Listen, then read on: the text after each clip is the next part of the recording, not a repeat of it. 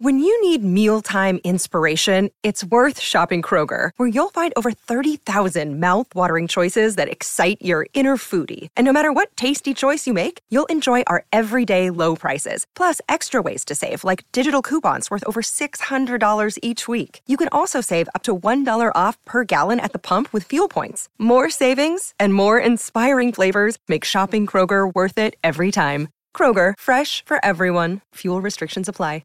Another day is here, and you're ready for it. What to wear? Check. Breakfast, lunch, and dinner? Check. Planning for what's next and how to save for it? That's where Bank of America can help. For your financial to-dos, Bank of America has experts ready to help get you closer to your goals. Get started at one of our local financial centers or 24/7 in our mobile banking app. Find a location near you at bankofamerica.com/talktous. What would you like the power to do?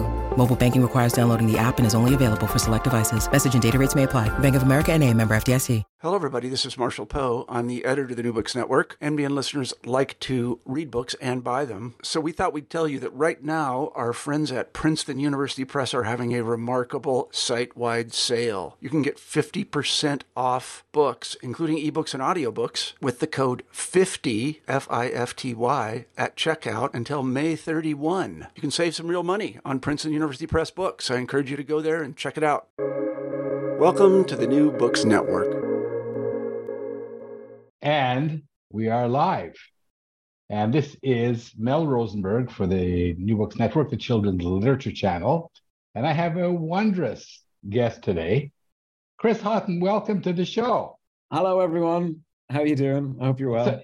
It's so great to see you again. I guess you never expected we'd do two interviews. I know. Yeah, it's great. two for one.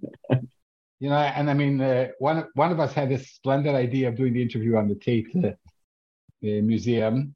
Yeah, I think that could have been my idea because I was meeting someone else later on. It was splendid. We had lots of fun. It's just that nobody could hear us.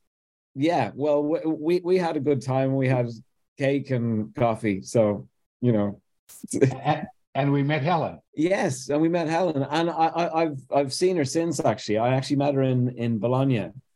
So yeah, it's another illustrator friend I've met. There you go. So Chris, I think that you are one of the incredible people walking the planet. Wonderful author and illustrator, and I'm really honored that you're here with us. And because we've done an interview already, I don't want to go back over the same thing, but I do want you to talk about the 10 minutes that changed your life at Bologna. Oh, yeah. Okay. Yeah, it's a funny story. So, well, will I talk about how I got to Bologna? Is that what you mean? You can talk about whatever you want. This is your show. But yeah, if based on our previous conversation, I say the seminal 10 minutes that changed your life, in my humble opinion, after meeting you for half an hour, is when you said to yourself, "What the hell am I doing at Bologna Children's Book Fair?" Yeah. Well, how the hell did I get to Bologna Book Fair was the main question.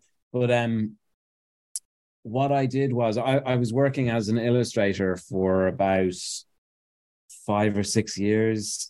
And I had always wanted to make a picture book, but I was just working in kind of commercial illustration, advertising and design and editorial and for newspapers and magazines mainly. So it was always somebody, I was waiting, someone was going to call me, then I was going to make the illustration. And I kind of wanted to do something more myself.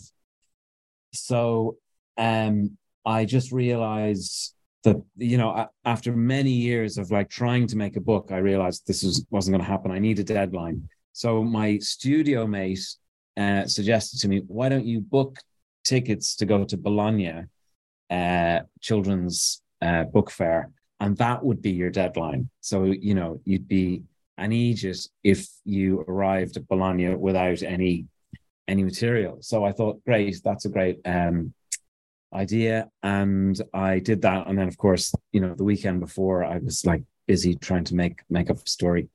But I managed to actually come up with a story.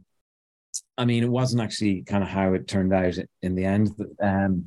This is the A Bit Lost book, which is this one.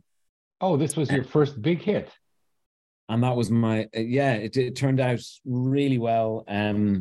But yeah, so I had a kind of a basic idea, and I brought it to Bologna Book Fair, and I was blown away by all of especially, I mean, I spent hardly any time in the kind of English language section. I was just amazed by all of the books all over the world. I mean, especially, Korea and France and Italy, there's some amazing books.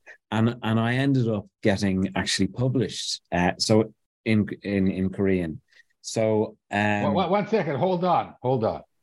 But in your how did I on the roof of the Tate, I understood that like many novice illustrators, whatever. Hold on, Mel. You've got to see this. Look, we have a fox.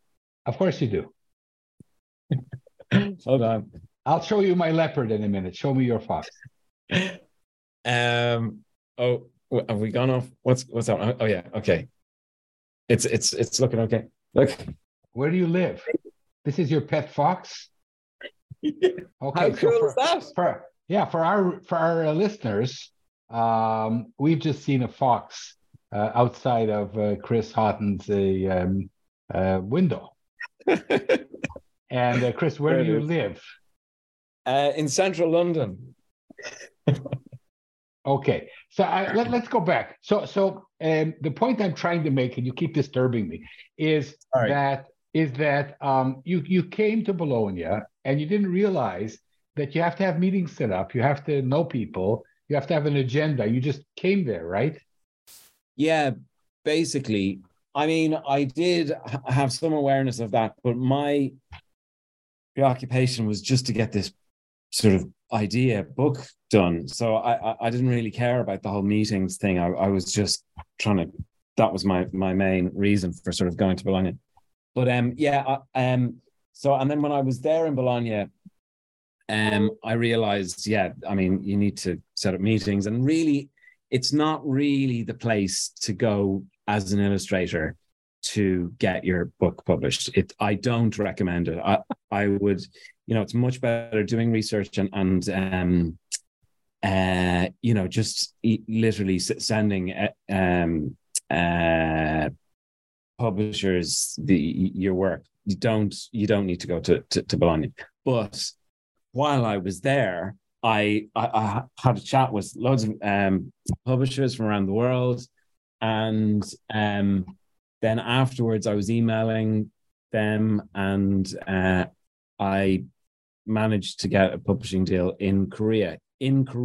So my first book for 2 years was actually in Korean, and it wasn't in English at all. And then I had to find a way. I mean, it looked like it wasn't going to get translated at all into English or any other languages, because this is the thing. And so then I had to sort of try and figure out how to get it published in English. And so we teach people, submit to agents, go to conferences, submit to publishers. Don't go to Bologna.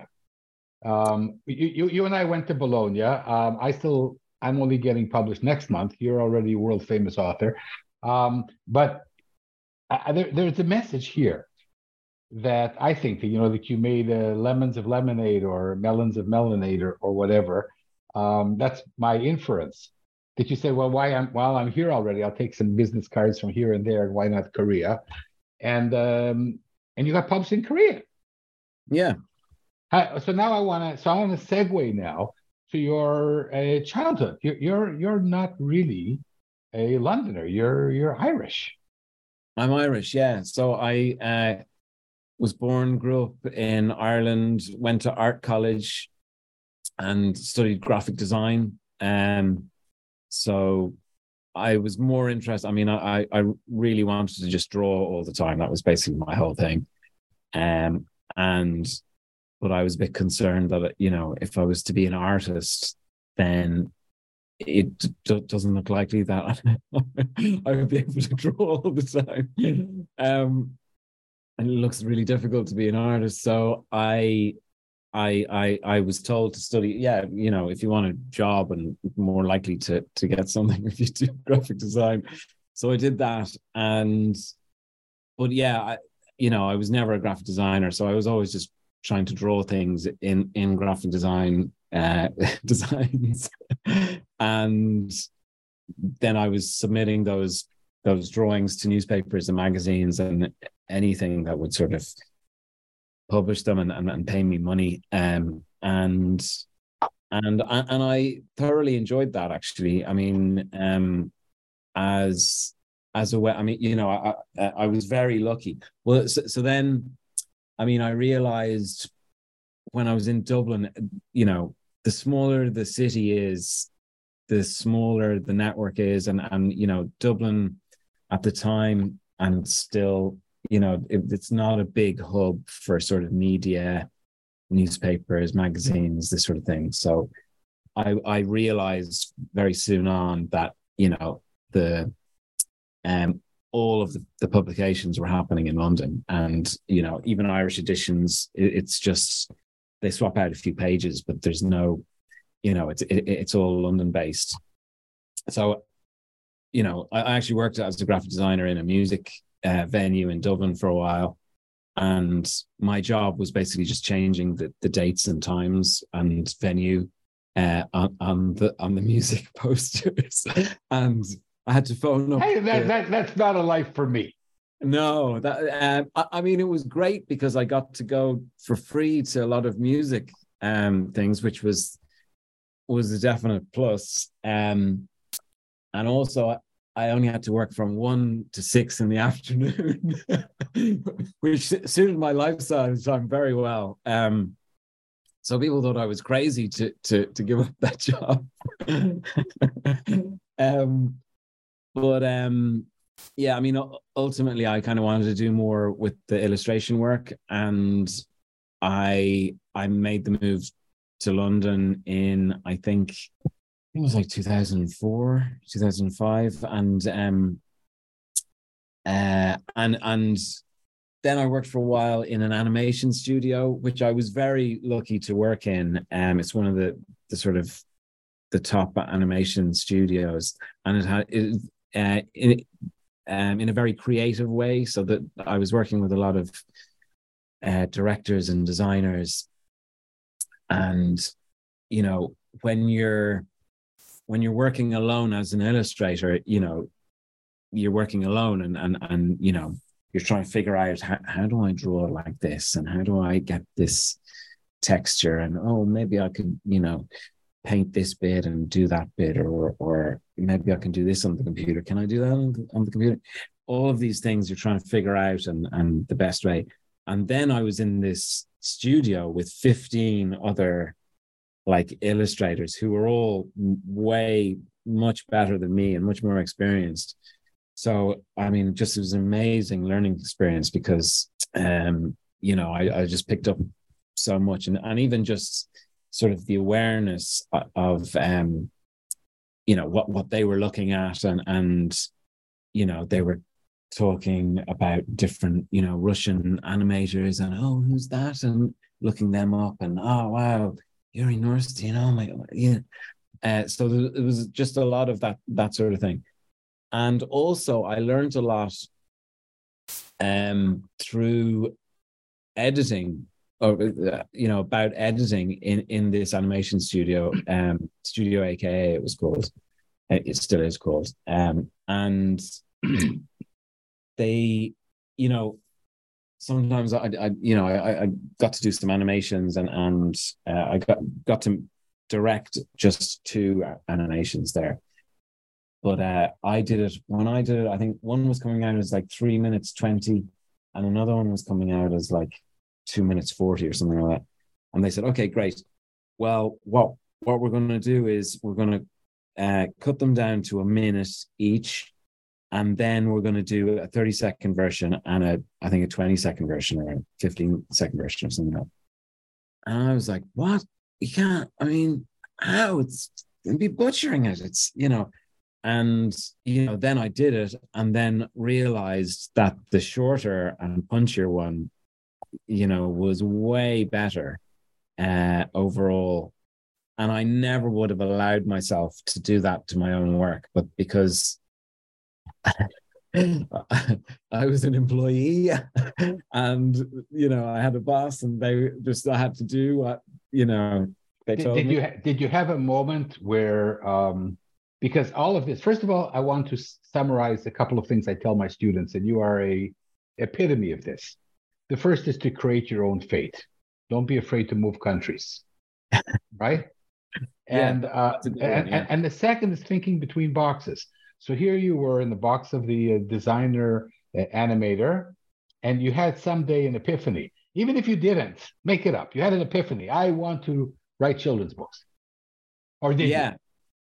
Yeah. Well, when I was working as an animator, I didn't. I what I wanted at that time was to not have a job. I was working in this animation studio and it was not, it was sort of 9 to 9. It was really, it was quite hard work, or 9 to 7 or 8 anyway. And it was quite stressful. Like, it was always just getting jobs out the door and, working late to finish this off. And Chris, work is stressful. I don't recommend it. Say that to your students too. Yeah. Don't work if you don't have to. Have fun. Yeah, exactly. Yeah. And make money. Money is the problem then. But so, well, in the end, what happened was I kind of got fired from the animation studio because I couldn't animate. And I didn't really want to animate. So, it was kind of funny that I got hired in the first place, to be perfectly honest. And they were hiring and firing people left, right, and center. It was just, I don't know how I lasted as long as I did. So it's like, you're out of this frame. Yeah. So, sorry. Well, I am, it was the best thing that could have happened to me, because I probably would have stayed for, at least a few more years there. I'm not, I might have ended up then sort of doing more into animation. I don't think that would have really suited me. And anyway, they would have cut your segments down from 30 seconds to 10 seconds to 4 seconds. They would have butchered everything. It would have been terrible. Yeah. So, then I really had to make money, and so I managed to make it as a freelance illustrator, which I couldn't believe I managed to do that. I basically just invented. I didn't have a job. I just thought it was fantastic. Just not having to go in to do work and get a payslip. Lesson number 3: invent your own job. Okay. And when did you get your epiphany that you wanted to be a children's book writer? Oh yeah, well, I mean, after a few years, like I said, sort of 6 or 7 years doing sort of illustration, it seems like the natural thing to do. I didn't want to be asked to do more things. Like, I wanted to do something for myself. And I always, it's sort of the ultimate thing as an illustrator to make your own picture book or have some sort of, create your own stories and stuff. So, yeah, but as a freelance illustrator who, is just terrified the whole time of, I just wanted to pay rent, and whatever came in the door, I had to manage to do it and get it out. And it that just took all of my time and energy. I didn't have time to, wonder, make up a story about it. I had no time for that. So I had to sort of force myself to do that. And that's where the Bologna story came in. Okay, so now we're back to Bologna. Yeah. And you chose to be your own author rather than to look for an author or a manuscript that you could illustrate. And I think that's a wonderful decision because your stories are so incredible. And then you come back. Well, it's a funny one. I mean, I had experience, and I really enjoyed a lot of the work. I was working when I was doing adverts. I was working with copywriters, and I was quite inspired by how they just come up with a sentence, and I have to come up with the sort of picture that goes with it, and just twisting a few words makes the picture funny, and it was very. It's very interesting, and suddenly I was never interested in writing, but then once I realized how you can manipulate an illustration with writing, then I was all over it, and I was like, oh wow. And then I started in my sketchbooks, I started writing things down, if I heard something funny or just silly things, or reading a sentence in a book where you think, that would make a beautiful line. And so my sketchbooks became more and more words rather than pictures. And so I didn't really I found that more interesting than, and in fact, ever since, the interesting part of it for me now comes from the writing, because I don't know how it will sort of pan out. That's interesting, because I thought that you have the images and then you write, and you're telling us that you write first and then imagine the images. Well, I mean, you can change your mind if you want to, but yeah, no. What it usually is I have this sort of before and after sequence, and whether that's words or images, it doesn't really matter. It's kind of both, really. There's no differentiation in your head, really. I don't know, but so say, for example, well, I mean, for A Bit Lost, it's like, the little owl says, "Oh, my mummy is very big," like this, and then so that's the before, and then you turn the page and here she is. Here's your mummy, and of course, it's not the mum, but it's a very big animal. So this sort of thing, this before and after thing, and all are based on this page turn, which is the craft, I think, of. That's what I wanted to ask you. I'm not going to talk. You just read my mind. So the animation and the copywriting, this led you to become a brilliant page turning creator. I think that's wonderful. That's a great message. Well, I was just trying to come up with a way of telling a story, but I wasn't a writer. So, and actually the very beginning of my first book, it was killing me. I was like trying to come up with a way to, how does it start? There's Mummy, is it Mummy Owl and Baby Owl are on the branch and they're nodding off and whatever, something like that. And nothing seemed to work and everything sounded really corny. And then in the end, I just left it blank, and then you turn the boink. You go, uh-oh. And I thought, that's fine. That's kind of does what it needs to do. And then we know, and then bump, bump, bump. And so then the owl is on the forest floor. And it's moving it from here where we're looking at the owl family cozy asleep in the nest to the owl in the middle of a forest lost without the mom. That was how do you get the character lost? That, like, visually, that's the sort of the most the easiest way visually to do it, and it doesn't need the text. So when I realized, it doesn't need the text, then I just I kind of got away with that, and so in my mind, I felt I'd sort of got away with something. And then this was the thing that I think made the book do quite well was because it doesn't have too much text, and because a lot of the engaging elements of the story are told through pictures.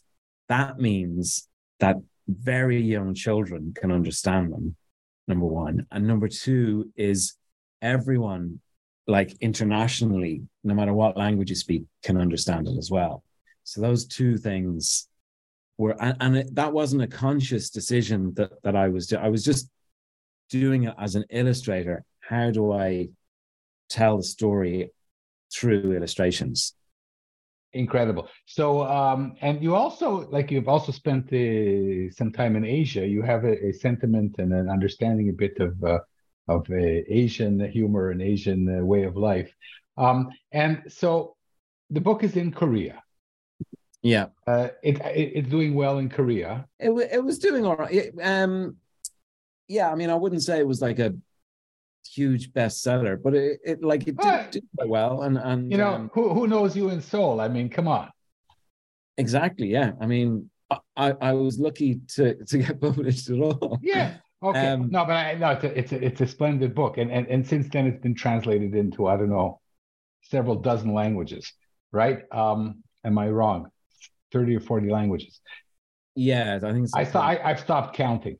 And so then what did you do to get it going in the English, which is more spoken in the UK than Korean? Yes. And in the States. I actually went to Bologna again. And so it had been 2 years since I went, since the book had actually come out in Korea, and I thought, oh, this is getting ridiculous. So I thought, well, I could go again and take it around, because then I had a book in Korean. No, but you had a publisher in the fair. Yeah.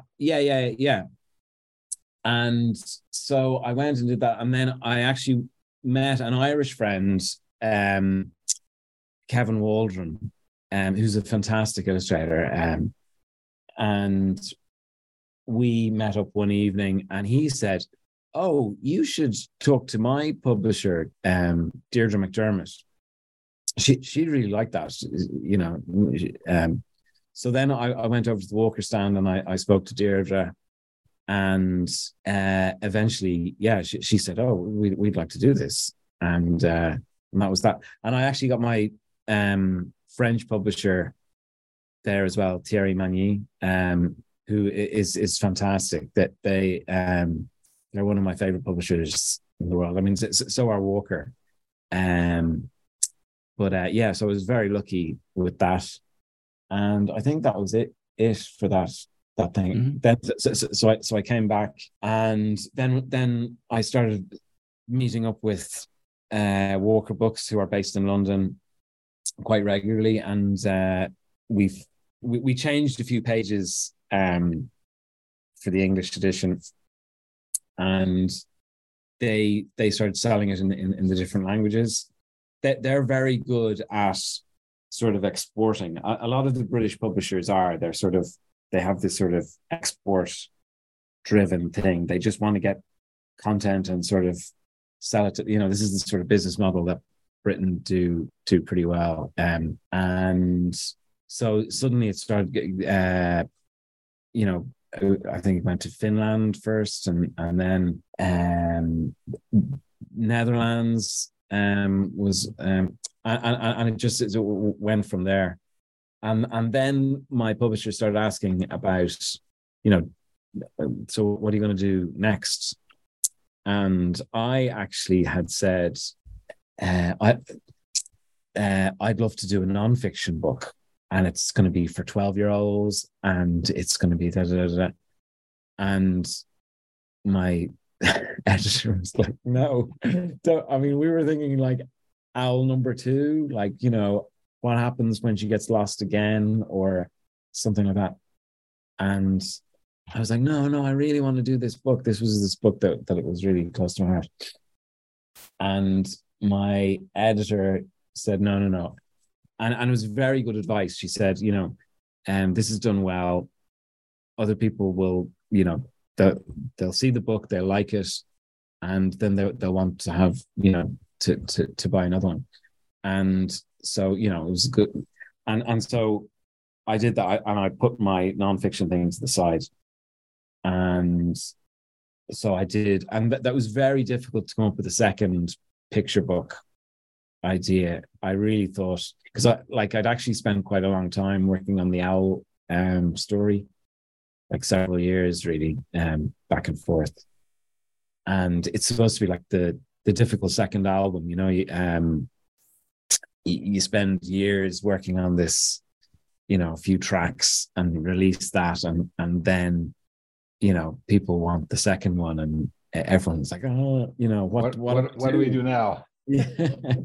So that was really difficult, and I had no idea, and I kept on going back and forth with completely different scenarios. Chris, well, during these years, between your first Bologna visit and the publication in Korea, which I'm assuming didn't bring you enough money to survive, you were working at the same time also as a designer, as a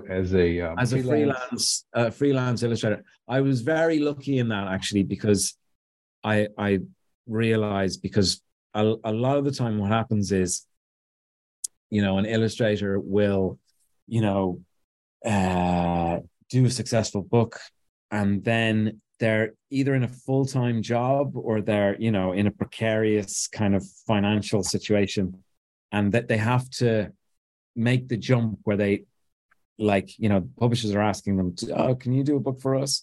And, with a full-time job, you can't do that. So you have to then quit your full-time job. Then you have to sign as many contracts as possible, so that you've actually some money coming in. And then I think that waters down the quality of the book. If you're, if you've got a bit of a financial strain, then it's not going to be quite as good as, if you're not under that pressure. So I was quite lucky in that I had these other illustration jobs coming in, and I could, I didn't need to be doing a second book. I could just keep on doing my illustration, but I wanted to. So I could take my time on it, and I did. It took about 2 years. So the next book is Oh No, George. Oh No, George, yeah. Which is like all of your books have this voice of Chris Haughton. They have this unique font and the colors that I love so much. And you can just look at one page and say, "Oh, that's Chris."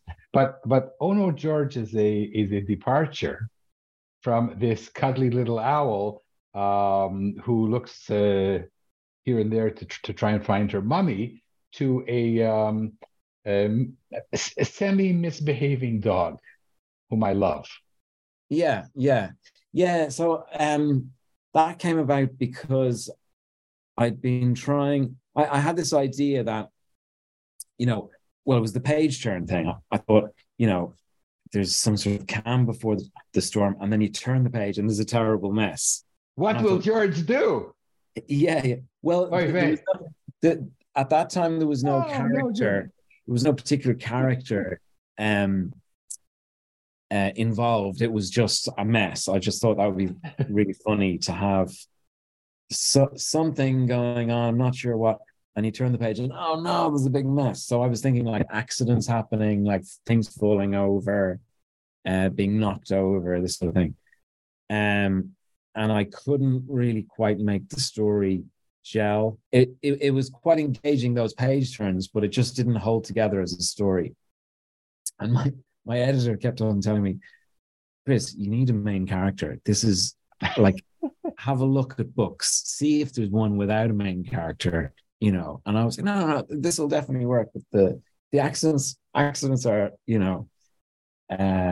it's absolutely, it's going to be gold. It's accidents. Who doesn't like watching accidents? Anyway, it just wouldn't work. How do you have the chutzpah to argue with your editor? That's incredible. Especially because George is such a character. He's like right up there in my pantheon of picture book characters. this is a dog that I'd love to meet. Yeah. It's a dog with angst. It's one of the most human dogs in the history of picture books. Well, a lot of dogs. I know I should be do good. Have angst. Yeah. I mean, a lot of non-human animals have angst. We all animals have angst. So I want to move forward, but like, did you just find George out of nowhere? Did you have a miscreant dog or something? Yeah, well, I realized a lot of the accidents that were happening were caused by a dog or some sort. There was something kind of slightly innocent. That it's funnier if a dog causes the accident, because if a human does, then are they stupid, or are they really not nice, or what is it? But a dog it's slightly more helpless, and so it just seemed natural to sort of have this dog as the character, and that worked well, because then. And then I realized. Do you remember a moment where you say, "Oh yes, George," or just like evolved somehow? Yeah, I remember I scribbled it down. I was actually in India at the time, and I for ages I was going. I had meant I was going to go on this sort of long backpacking trip around India, and I wanted to finish off. Get the story before I went, and I couldn't get it, and because I thought, well, once I go to India, I'll never come to the story, because at least here, I have books and I can go to a museum, and I have a lot of things around me that I thought could sort of prompt to help me on the story. Anyway, I spent months and months and months doing that, and then I went to India, and straight away in India, I thought, yeah, just, and then it's more funny, it was really just finding the right moment, as I said, it's this before and after thing. So it's like, what will George do? And then you turn the page and, oh no, he's done the thing.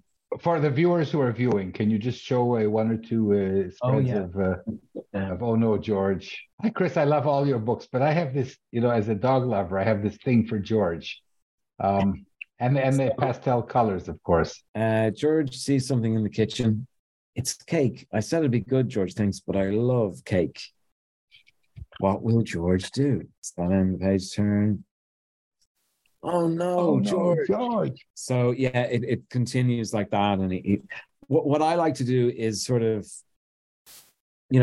a lot of picture book makers, it's weird. I was just talking to a picture book maker a couple of weeks ago who sort of sent me kind of a draft of their work, and it was all in rhyme. And, I totally understand that. And, what is the thing with rhyme? Almost half of the books that I see and people are trying to create, they're all in rhyme. Why? Because suddenly when you choose to do rhyme, you've already got a structure, and it's kind of like if you were just to pluck things out of the air and write it down, then it could go anywhere. But with rhyme, you sort of have to stick to something, so it's some sort of constraint. But it's a terrible constraint, because one, it just, it goes any which way, because it's just the rhyme of the words, whatever. It seems to have worked for Julia Donaldson, though. Oh, no, I mean, a lot of them, and the rhythm and stuff of the rhyme is also very good. I mean, I'm not dissing, I mean, that's... but the problem with rhyme is, and all publishers say this, it's nearly impossible to translate a lot of the time. And so that really limits your, publishing sort of thing, because... Okay, now listen, we're going to take this to another area, because now you're going to have to help me get Julia Donaldson on the show, who will disagree with you. So let's... Oh, yeah, no, well, Okay, well, let's move away from that. We can fight it out. Yeah, me and Julia. No. No, I mean, I totally Yeah, agree. she's not going to fight. I've met her. I've had coffee with her. She's the loveliest lady. Come on. No, I wouldn't. Yeah. And why should you? No, let's move on though. Let's move on. Okay. Otherwise, you have a book to write. So that you have like every about 2 years a new book comes out. Yeah. And they're wonderful. Sometimes they are like Oh No, George, like the Bananas book. Yeah. Which is like taking George to a whole new level with three monkeys who insist on disobeying their mummy. Yeah. Grab that book, please. Yeah. Can you just grab a banana from that book? So maybe. So yeah. Well, I'll read from it's there's not many words in this. Okay, monkeys, I'm off. Now remember, whatever you do, do not go down to the mango tree. There are tigers down there. It's a pity we can't go down to the mango tree. Yeah, I love mangoes. That is a pity. Maybe we could just look at the mangoes. That'll be okay, right? Any tigers here? No. Any tigers there? No. No tigers anywhere. It's safe. Down, down, down to the trees below. And look. Oh, you probably can't really see. It says it's safe, but. So anyway, lurking. So many mangoes. Oh, look, there's one within reach just over there. But. Yeah. So you have to buy the book. So Chris, I'm celebrating two things. I'm celebrating your recent book, right, which is the Well Done, Mummy Penguin. Yeah. But also your career. I get to interview a lot of successful authors and illustrators, and I always wonder, are they really nice people? They write really well. The illustrations are marvelous. Are they really nice? Is this somebody that you say, wow, this is the person that I dream of being behind the craft? And as I've met you, and we've had coffee and cake together, and sat on the roof, you are a splendid human being. Well, likewise, Mel. It's really lovely hanging out. But there's one thing. There's a million things. I want to ask you. There's always a but. No, but I want to take you down to the mangoes, if I will, or the bananas. I gave away the end. Everybody run out and buy Chris Haughton's book. That book has no bananas in it. So let's segue now. So you have some of the books are these cuddly books of a baby bear who doesn't want to go to sleep, or an owl who boink boink boink looks for his mummy, and you've come back to that in 2022 with a lovely book, Well Done, Mummy Penguin, where the angst has changed. It's the angst of, oh, Mom's in danger. She's run to bring us a fish. Yeah. But you have to explain me to this. Maybe this is your yin and your yang, or whatever you say. That you have like an edgy book about a miscreant character, and then you say, "Oh no! I don't. I'm nice. No. Yeah. But the George and the Monkeys, I'm going to write a nice book about Mummy Penguin. Yeah, maybe there's some sort of psychological thing going on there.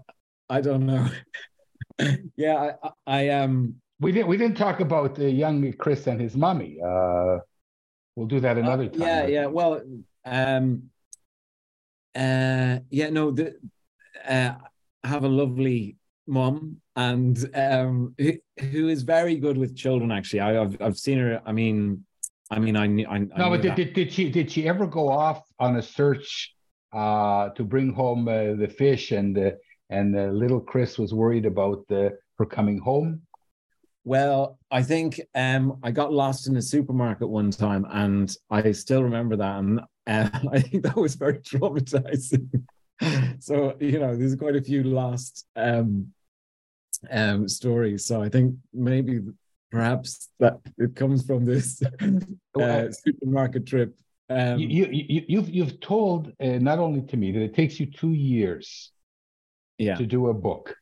And of course, it shows. But according to my scientific calculations, we are coming close towards a new book. Well, yes, but it's very different to what you think. It's 140 pages, and it's about communication. It's about kind of a history of communication. So it's something I've been working on in the background for a long time, and it's something Is this the nonfiction 12-year-old book? Yeah. So that will be my next book. Oh wow! And finally, it will come out, and so I've been sort of working on that in the background as I've been doing a lot of these. I've shelved it for many years at a time, and then come back to it. Okay, but as I know you must have all of these sketches and fiddling. I write, and I can write a draft of a terrible story in half an hour. You're like an elephant having a baby. 2 years for one story. When I know. So my question is, Chris, at what stage is the no return? We say this is the baby. The baby is George. The baby is Three Monkeys. Yeah, well, I've always, ever since my experience doing the second book, I've always tried to finish off, like before I completely finish the current book, I have another one ready to go, so that I'm not flailing around trying to come up with a story, because that's really, it's kind of unproductive, because you don't know what to do. So I mean, I've got several stories. You have a picture book on the way somewhere. Oh yeah, which you don't want to tell my viewers about. Well, I have a couple of picture books. One is about a big bad wolf, and another one is about this bird who's quite annoying. In fact, they're both, the two characters are very annoying. So I don't know what's going on psychologically now. No, we've just gone back. We've gone back to George and the monkeys. Yeah, I was so nice with the penguins that I had it up to here with being nice. So I just have to be really annoying. It's a really lovely book, but some of your fans who like your snarky characters are waiting for this annoying bird to resurface or surface. So good that you have these exasperating animals on your back burner. Yes, yeah, no, I am.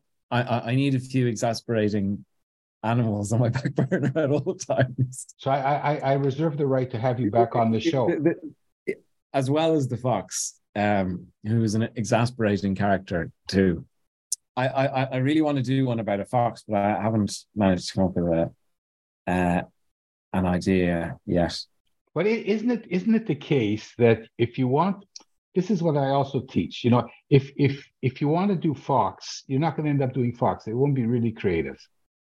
You have to get away from the fox to get back to the fox. I know. Well, a lot of my friends actually sort of draw a character, and then they say, oh, I'm going to do something with this character. And so they've already got the character, but they're looking for the story. I can't do that at all. I don't even know how that works. I can't even imagine how that works. I have to come up with a kind of scenario, and then I create the character to fit that scenario. So it's almost like, creating a film idea, and then you do the casting. Like exactly. Oh, I have a great actor. All I need is the script. Yeah. And this is a great actor, or this actor looks fantastic for the part, but can he act? And then how about you do a test out. Look at this Pantone. This is a great Pantone. Yeah, exactly. Yeah. Perfect Pantone for this part. And big flappy ears. This is going to go great. And then you're like, oh, actually, the flappy ears get mixed up with the background. So you go next, and I'm in love with your color schemes and your. The Pantone was not just being facetious. Show us another picture, with purples and blues and reds. Oh man! Well, probably my favorite. And to those of you who are listening to the NBN podcast, run out and buy all of Chris Haughton's books. They are brilliant. Very good advice there. And if you meet him at the Tate, he will sign them for you. What's that? If you meet him at the Tate Modern, he will sign them for you. I will. I certainly will. Yeah. Yeah, I look forward to meeting you all on the roof of the Tate. That'll be fun. This is one of my favorite pages for the colors. So it's the story of these sort of 4 kind of hunter characters who, 3 of them are trying to catch the birds, and the littlest one just wants to be friends. So this is the littlest one feeding the birds. Incredible. That's probably the most color I could fit in a page. Chris, they're going to throw us off the air in a few minutes. Okay. We have not talked about your wonderful agent, Debbie Bebo, who's been on the show. A couple of words about Debbie. Yeah, she's absolutely brilliant, and we have a very similar